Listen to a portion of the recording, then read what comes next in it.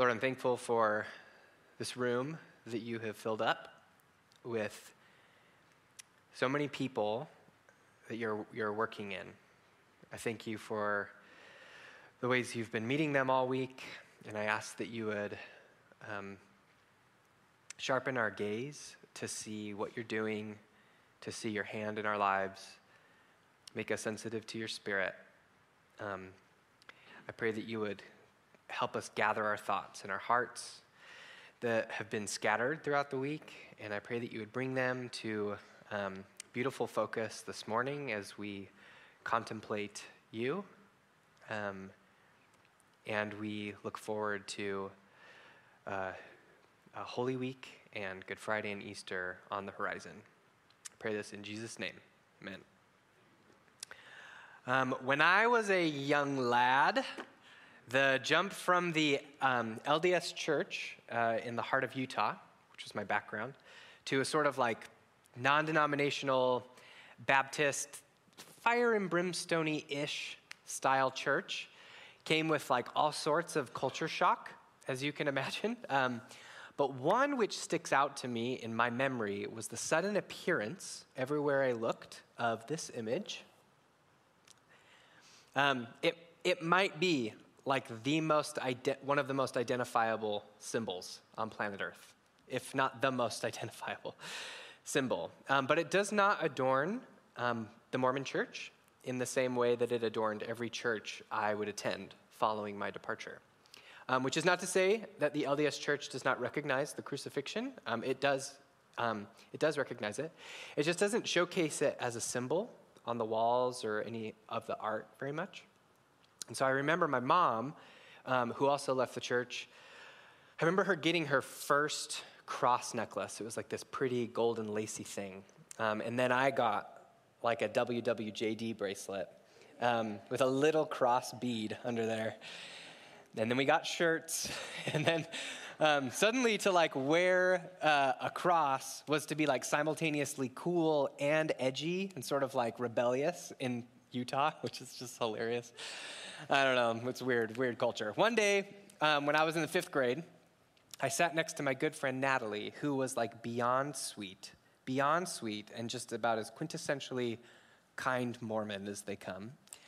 And I don't know why exactly I did this, but I remember like parroting to her like the rhetoric I was starting to learn in the Baptist church that I was secretly attending on the weekends with my mom, just like, basic conversion, argument, apologetic talking points, things like that.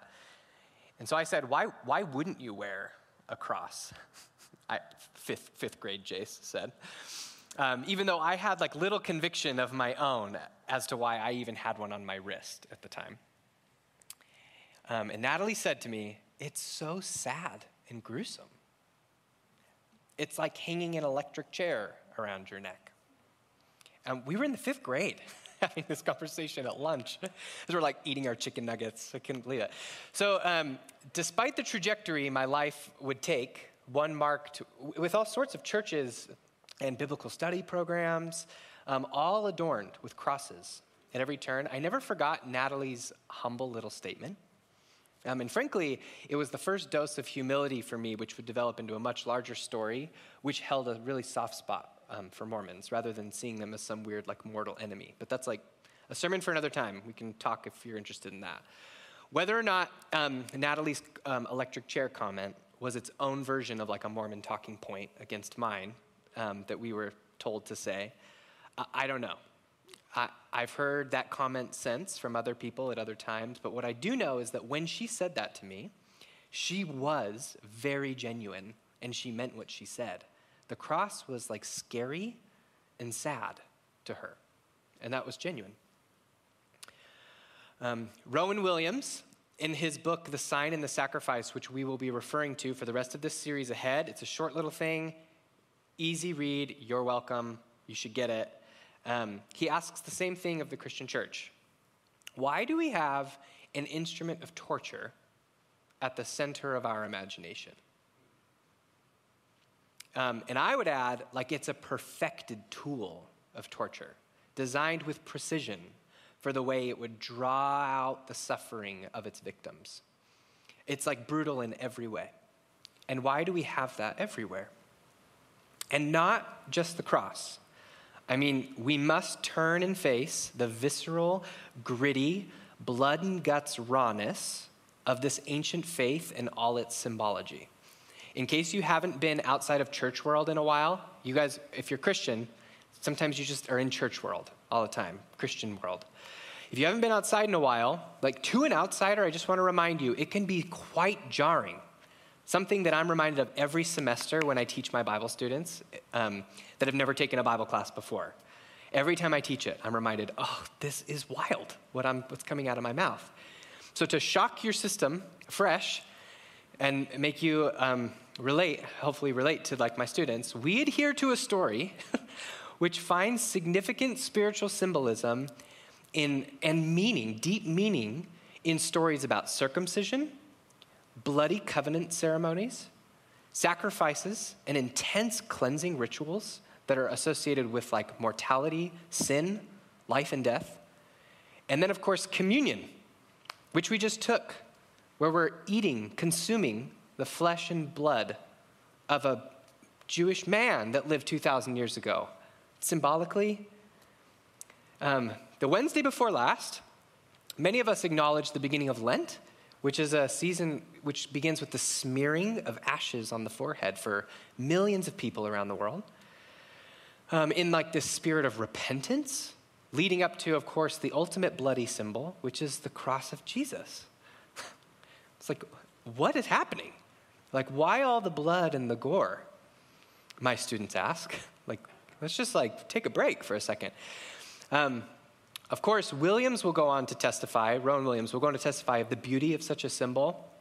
And here we go. I, of course, have no issue in elevating the symbol of the cross among our people. I, too, have been drawn into its profound beauty and glory. But it is worth some reflection. Why do we not hang like little symbols of like a stone rolled away with like light coming out or something? Or like a fire in a cloud? I have no idea. Like, could we come up with something else, you know? But we don't. And the church hasn't in the past. So today, we're beginning the series, which will take us through the season of Lent, which we're calling God with Us.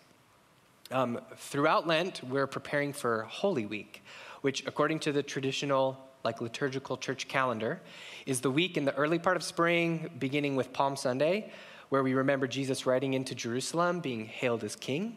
And then in the days which follow, it tracks the final days of Jesus' life up to Good Friday, where we remember his death on the cross, and then concludes with Easter Sunday.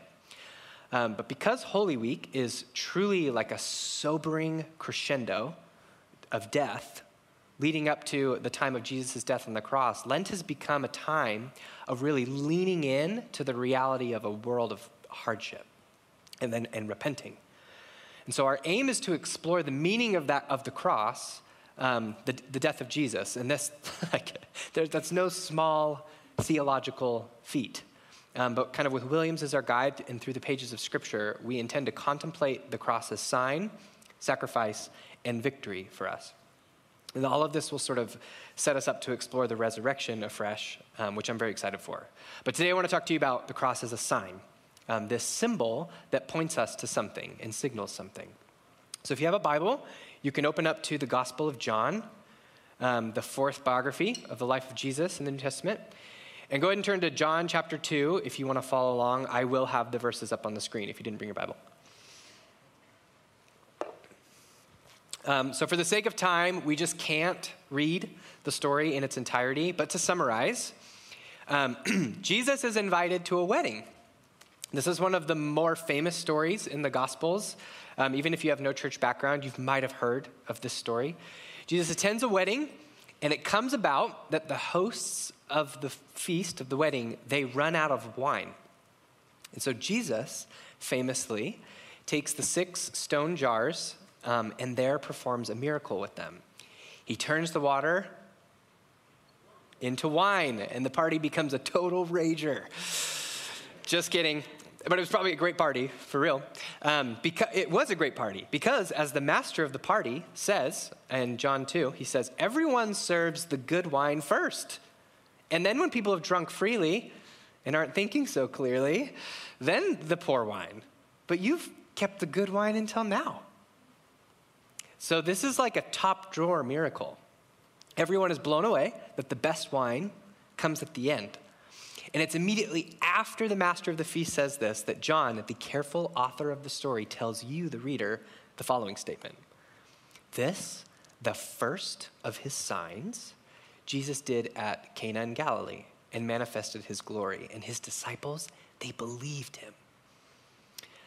So if you've ever done any studying in the book of John, then you might know that John has structured his entire biography of Jesus with a strategy to explore the idea of signs and glory. It's kind of the book of signs and the book of glory is how Bible scholars talk about the book of John. John is the author who, when talking about Jesus' miracles, specifically employs the vocabulary word sign with real literary strategy. The other gospel authors use the word sign, in Greek, semeion, but they also use words miracles and other things, manifestations of power or whatever. But only John structures the first half of his book with an agenda to tell you about the first sign and then the second sign, all climactically leading up to the last sign. So, very simple question. What does a sign do? A sign signals to us that we ought to have our eye out for something else. It points us to something, the reality of the sign. That's how this works. So whenever we drive over the Glenn Jackson Bridge with our kids, we say, look, there's the sign for Washington. Say, goodbye, Oregon. And our kids go, goodbye, Oregon. Hello, Washington. Hello, Washington. So, of course, what we're waving to is that massive chunk of land on the other side of the water called Washington, not the sign of Washington that says Washington State. You know what I mean? Just very basic. So John wants us to think about things in the same way, though. And sometimes we miss this. What is this pointing to? The first sign Jesus performs in the Gospel of John is a miracle about saving the best for last. Okay? Now hold that in your brain and look down at the next story that comes in the next little section. John places the story of Jesus overturning tables next. And he places this at the very beginning of his gospel. Whereas in Matthew, Mark, and Luke, where does Jesus overturn the tables? It's at the very end of the story. John, though, puts it right up front. Now, why would he do that? What is he trying to tell you? Well, after Jesus unleashes a holy anger at the money changers in the temple courts, John tells us that the Jews said to him, "What sign do you show us for doing these things?" In other words, who the heck do you think you are? Like, show us some sign of that authority, buddy, because you are way out of line. Jesus replies, in classic Jesus form, destroy this temple, and then in 3 days I'll raise it up. And they're like, okay. Then the Jews said, it's taken 46 years to build this temple, and you're going to raise it up in 3 days? Then, just like the wedding story, John the author inserts himself and provides some commentary for you. Okay, but he was speaking about the temple of his body. When, therefore, he was raised from the dead, his disciples remembered that he had said this, and they believed the scripture and the word that Jesus had spoken. Okay, hold it. Hang with me, guys. Hang with me. What do signs do? They point us to something. So there's this land mass called Washington beyond the Glenn Jackson that we're meant to arrive at if we read all the signs and pay attention and keep traveling the road through the laws of the road. And here we have two stories about signs and then people believing. John's trying to plant some seeds for you. They ask for a sign about his authority, and he starts talking about his body, which is already through the already pregnant symbol of a temple. It's all getting kind of crazy, but if you keep holding it in your head and you keep reading the Gospel of John, you go all the way to chapter 20 in John's Gospel, and after having remained hidden behind the narrative for a while, John comes out once more and appears to you, the reader, after the resurrection of Jesus, and he gives you this statement. Now, Jesus did many other signs in the presence of his disciples, which are not even written in this book. But these are written so that you, who's he talking to? You, the reader, so that you may believe that Jesus is the Christ, the Son of God, and that by believing you may have life in his name. So you read this passage at the end of the story, and all of a sudden the light bulb appears over your head. Oh my goodness. John has strategically told me a story about a series of signs, 7 of them, in fact, which have reached a climax in the ultimate sign, the death and resurrection of Jesus. And if we've been paying attention to each sign, we see that they're all pointing in some way to this great act of the King Jesus to unleash a sort of new love and new life into the world, this world-changing event. So the gospel builds to this final miracle, which all the signs are pointing to, and Jesus' death on the cross and his resurrection from the grave is this moment. So then, hang with me, you go back to the beginning, to the wedding story, and think about it again. When Jesus turns water into wine, John calls it the first sign. But what was that first sign all about? The first sign is about the best thing being saved for last. And now you realize, oh my goodness, the cross is, and the resurrection, it's the greatest moment. But it's at the end, it's the fullest and perfect sign. And I was told to get ready for that all the way in John chapter 2. I was told to prepare myself for that. And so all of this signs, what are we doing? So what are all these signs doing? What truth are we being given? Why do we have a gruesome symbol or a sign of torture hanging up all around us? What are we supposed to internalize and take hold of with this great sign? When we take communion or we contemplate covenant, what does it all mean? And so the nature of this series aims to really try to reflect on this at length. And fair warning, like the mystery and the glory and the beauty of the cross is eternal in its depth. And scholars and theologians have just been reflecting for 2,000 years, always going deeper. So we're not going to do any exhaustive work over the next month or so, but we will do some good work. Okay. So to reflect more thoroughly on the cross as a sign, I'd like to welcome you all into my heart for the next few minutes. And if you don't know this about me, I have always been a very sensitive person. I have a very sensitive nose. When I was a baby, I used to really gag at my own poopy diapers and throw up, so my mom would cover my head with a towel when she changed them. True story, and it's hard. Smells are very difficult for me. One time, I was over at Marshall's house, and he's like, hey, do you smell anything on that couch? And I was like, yeah, you've got a mold problem. You got to get rid of that couch. And I was right. I was totally right. I was a very anxious and fearful child and adult, just like a little chihuahua. As a child of divorce, I also developed a detrimentally high sensitivity to the moods of others, quickly cultivating that sixth sense about how to please and pacify, not upset anyone. And I mentioned this last week a little bit if you were here. Later, this became a real strength for me because it gave me access into the hearts of so many friends of mine. I count myself very fortunate to be someone who has been given access into really vulnerable spaces. My natural sensitivity or sensitive disposition made me a safe place for my equally as sensitive wife, who in turn became a safe space for me, and it's all weeping and whispers and Eeyores at our house when hard times come. Just boo. Oh, man. Which is good. It's great. But all strengths come with that shadow side.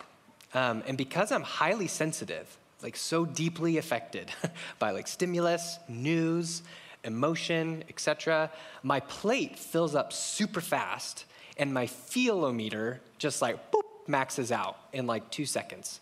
And that's a very unpleasant feeling that I feel often. And so my tendency, which I discovered in my late 20s, my tendency was to harbor a lot of unconscious anger or bitterness towards anyone or anything that would inflict that discomfort on me, overwhelm me. I'm overwhelmed, and you're the one overwhelming me because I don't want to feel anymore. It's someone's fault. And so, I would just shut down. But sometimes you cannot shut down because the pain gets way too close. It's too close, and there's nowhere to hide. It's not a movie you can look away from. It's not a bad dream. Sometimes the pain is so much your reality that you have no choice but to say, this horror is my life. There's no escape. This bad news has taken up residence in my home, and it will not leave. Instead, it's feasting on all of our joy and my peace. And it's either making me ill with such violent grief, or it's sending me into absolute numbness. A year ago, this happened to our family. Happiness, even just the simple pleasure of going home from work or church and just unwinding by kicking your feet up on the patio or something, eating a sandwich, or laughing at just the return of a little memory, all of it, gone. Joy was gone. It was sucked from our lives by the hellish vacuum of an unexpected diagnosis. And that story is not mine to tell, so I don't want to say much more about it here.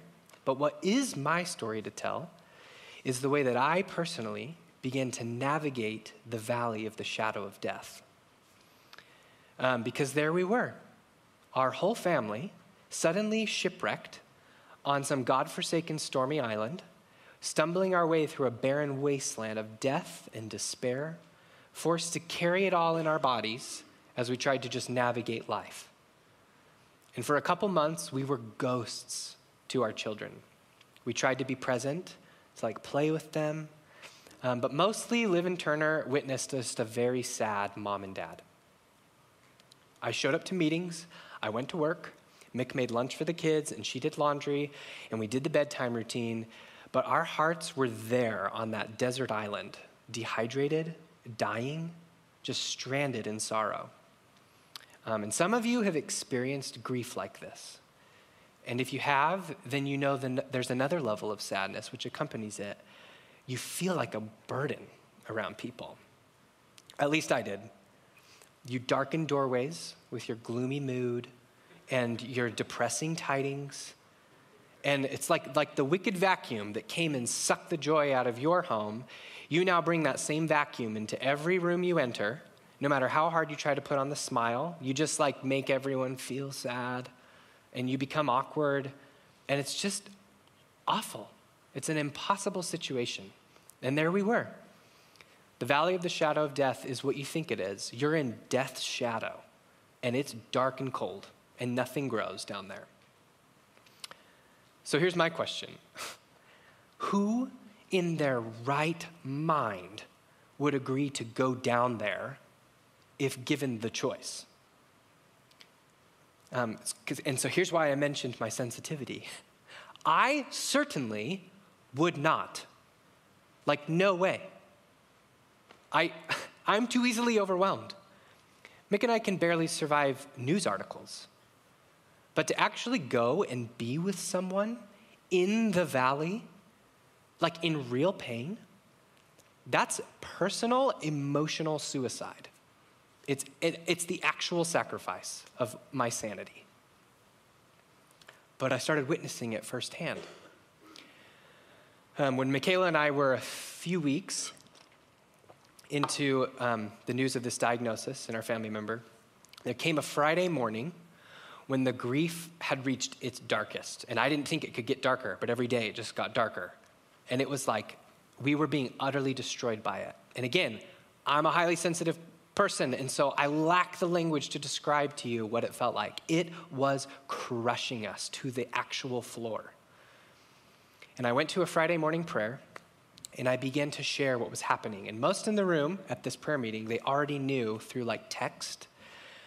But now I was articulating it through violent weeping and snot and knots in my stomach and a shortness of breath. And I began to spit out and articulate the agony felt within our family and the anger I had at God or Satan. I didn't even know. My theology was blowing up. And there were no clean answers. But the grief was real, and it was gushing out of me. And then I watched as one by one, everyone in the room, rather than recoiling from me, they saw me in the valley of the shadow of death, And they began to join me, like willingly. And here's what I mean. They did not just stay there with me, though that is valuable. Somehow, they opened themselves up to feel it in prayer. They began to pray with me, and we all prayed, and I watched the grief take them in whatever way that works. And it clicked for me what I was watching. Later it clicked. We talk about giving money and giving acts of service and putting action to our love, and that's all wonderful. Jesus was like all about that, and it's important. It's part of the church. But you know what is especially costly to me, Jace, a very sensitive person, when I see someone willing to give up their happy Friday morning to enter into my agony willingly because they love me. Like they could have had a bagel on the waterfront. That's what I would have done. Instead, they were willing to be filled up with grief, the very thing I'll fight to the death to avoid. But here they were, carrying it with me, weeping, feeling, giving up their peaceful morning. And it wasn't just them. Like many of you joined the cause, giving up time throughout your day to open your hearts in order to bring my family's pain before Jesus, knowing good and well that it might cost you some tranquility. You might feel something in that act of intercession. The chill of death's shadow might engulf you for 10 minutes. And I do not take that lightly. If that was even you in the smallest way, even in the smallest way, eternal thank you. A second lived in death's shadow feels like an eternity, and in droves, people came willing to spend hours, days, willing to talk and pray indefinitely with my family. So it occurred to me that I was seeing in all of these people a sign, a small sign of a greater sign.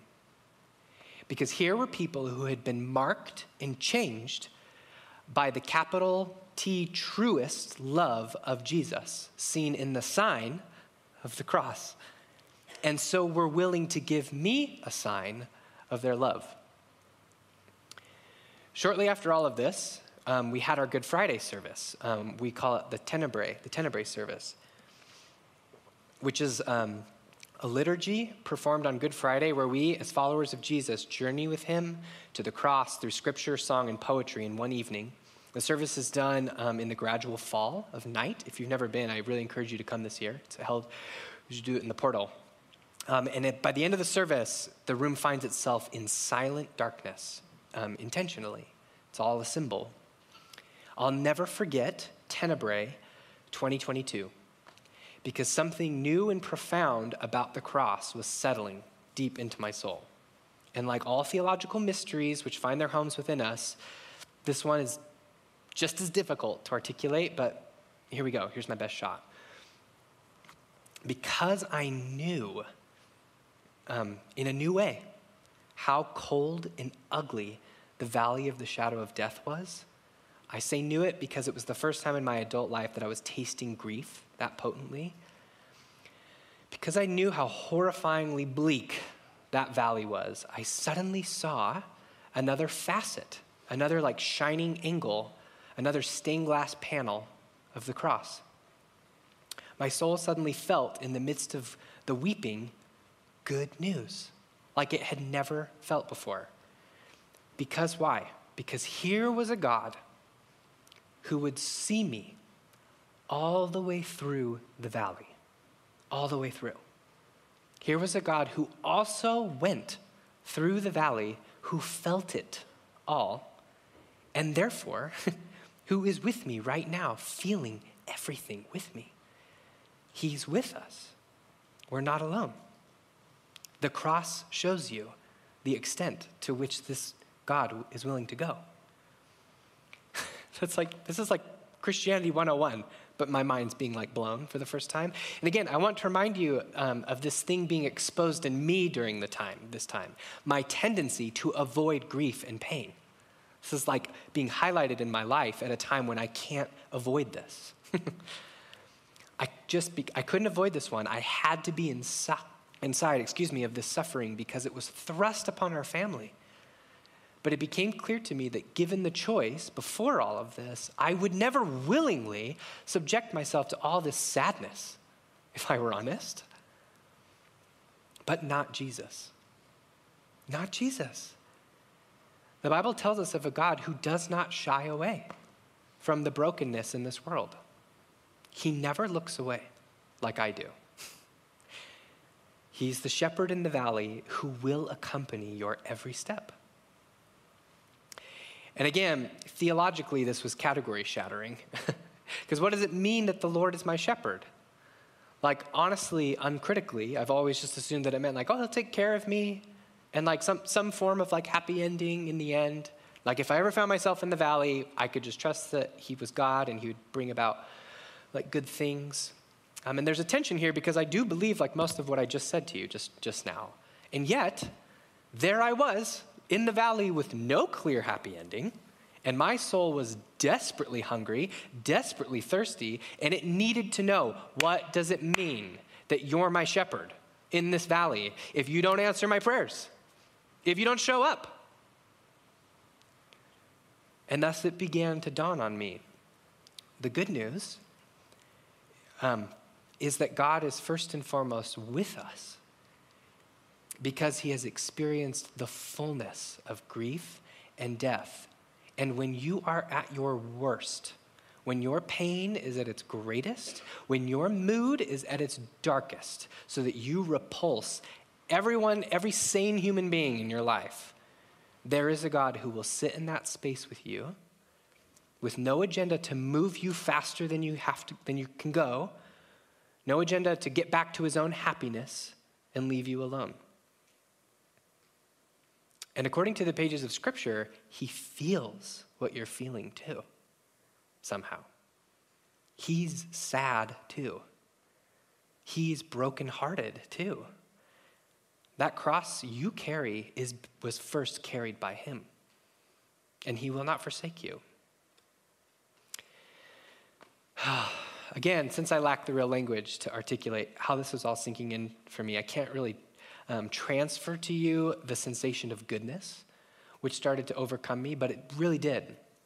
It really was good news in a profound way that God was not only with me in some like spiritual sense, but that he was with me in my emotionally sensitive way. It's like I needed to know that he wept, that he felt. And so one aspect of understanding the cross is understanding it as a sign. And by a sign, we mean how Rowan Williams articulates it in this way. Rowan Williams says, the cross is a sign of the transcendent freedom of the love of God. Our lives, in contrast, are regularly dominated by a kind of emotional economics. I give you that, you give me this, I give you friendship, you give me friendship. God is free to be who he decides to be, and we actually can't do anything about it. And God's mind is focused upon us for mercy and for life. The cross is a sign that the love we're talking about here is God's full giving of himself to us. He's willing to be in the depths of the pain with us. And here's the point. The Bible is shouting a gospel over us, a message of good news, that the King of the universe is advancing his kingdom through the slain and risen Messiah, Jesus. But the good news begins before anyone rises from the dead. The King is willing to die. This is where the good news starts. Even in the pain and grief which we face every day, the gospel preached in the New Testament tells us of a God who said, yes, even there I will go. There is no shadow too ugly, too dark, too cold, not even the shadow of death itself in that valley you find yourself in. Yes, even there I will go and be with them, to love them. And suddenly, I was feeling the good news afresh. Because it's really, really comforting to know when you feel insane that you're not alone. Really good news. That God's with me in every way. And I found myself praying such just a crazy prayer a prayer that I had yet to pray with any real conviction in my life. I said, oh God, if you do nothing else for me but the cross, thank you. And I've heard good Christians do that prayer before, and I'm always like, yeah, but like, also like real life, it's hard. So I don't know if I can really say that. But there I was. I felt like I was at rock bottom, and I felt like he was with me. And it was the first time I prayed it with conviction.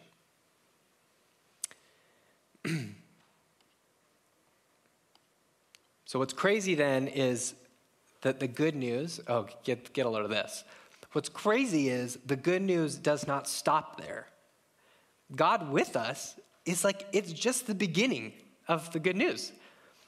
The good news, though, is about a kingdom so powerful, so good, so full of life and light that it is breaking down and ripping apart the very fabric of grief and death, just like ripping them to shreds with something much stronger. And so we read the stories of Jesus blown away that by his hand, things are being rocked and shaken and transformed and brought to life. And to be sure, church, Good Friday gave way to Easter Sunday. And Jesus rose from the dead. And the hope of the gospel, it goes beyond withness in death. It becomes perfect communion, withness in resurrected life. And what's more, Jesus himself says, you know what? He says, you know what, you guys? Why don't you go ahead and ask for all the good resurrection stuff now, a little early. Let's get the best for last wine party started here in the valley of the shadow of death. Before its scheduled start time in the age to come, let's get it started right now. Let's get the party started. What do you say? And that's why we boldly pray, let your kingdom come on earth as it is in heaven. He told us to pray that. But I'm getting ahead of myself. That's the series to come. Now you'll all come back and hear it again. I'm excited to go through this journey through Lent up to Good Friday and celebrate like a madman on Easter Sunday.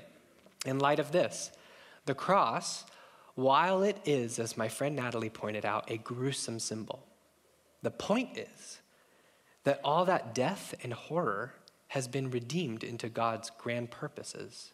And the cross is, for the church, among many things, a sign that God is with us. And here we see the communal, great, free love of Emmanuel, God with us. Only here in Jesus on the cross do we find a God willing to go into every shadow, every dark corner, every place of grief, and not just be there with us, but experience it himself so we know we are not alone, and then guide us out. It's a love beyond my capabilities, certainly, and I think Jesus was even more sensitive than me, honestly. And yet, though the cross is beyond all of us, it is our great sign of love, and so we thank God for the Spirit of Christ who guides us to this great sign and then empowers us to exhibit small, though imperfect, signs of love to those all around us, the same Spirit.